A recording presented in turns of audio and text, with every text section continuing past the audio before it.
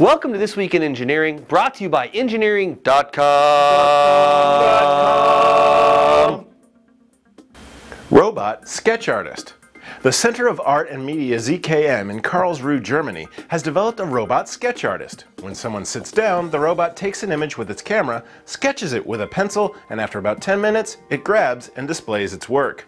The robot showcases edge processing software, combined with intelligent image processing that highlights important details while ignoring artistically irrelevant ones. So, robots are stealing jobs from caricature artists? Look, robots, you want to work at a carnival? Go where you belong. The freak show. I'd pay to see a robot born half man and half woman. Smart Paint detects faults. Dr. Mohammed Safi from the University of Strathclyde in Glasgow has developed a paint made from tightly aligned carbon nanotubes and fly ash, a product of coal-burning power plants. When a paint surface begins to structurally fail, the electrical conductivity of the nanotubes begins to change. Electrodes can detect the change in resistance and issue a warning of the defect. I like it. This kind of smart paint can make regular paint look as old and antiquated as Microsoft Paint. Japanese space elevator. Japanese construction firm Obayashi Corporation believes a space elevator might be possible as early as 2050. Woohoo!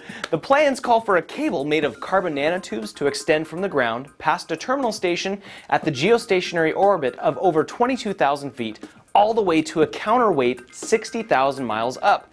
The elevator would hold up to 30 passengers and travel at 125 miles per hour. To reach the geostationary orbit after 7.5 days. Riding a space elevator for over a week? You know, I think I'm really getting tired of that music. Thanks, I'll just take the stairs. Driverless cars legalized.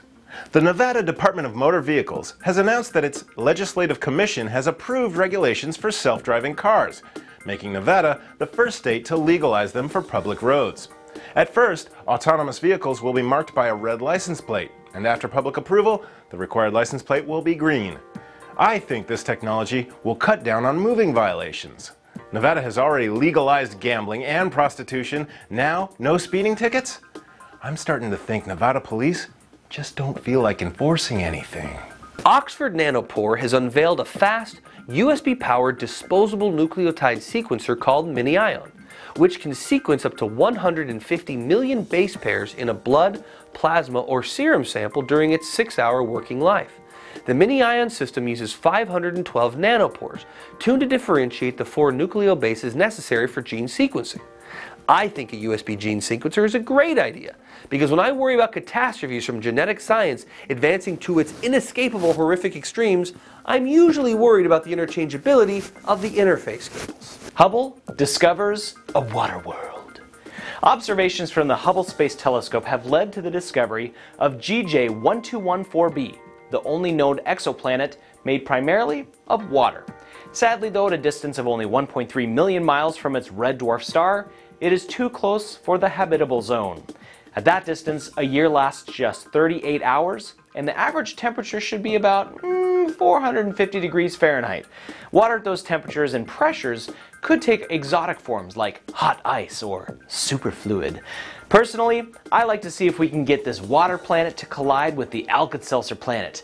Hot planet with total cold relief. Plop, plop, fizz, fizz. That's it for This Week in Engineering. For more information about these stories, check out the links in the description section. If you like what you saw, let us know by leaving a comment, giving a rating, or clicking a like button. All right, engineers, let's get back to work.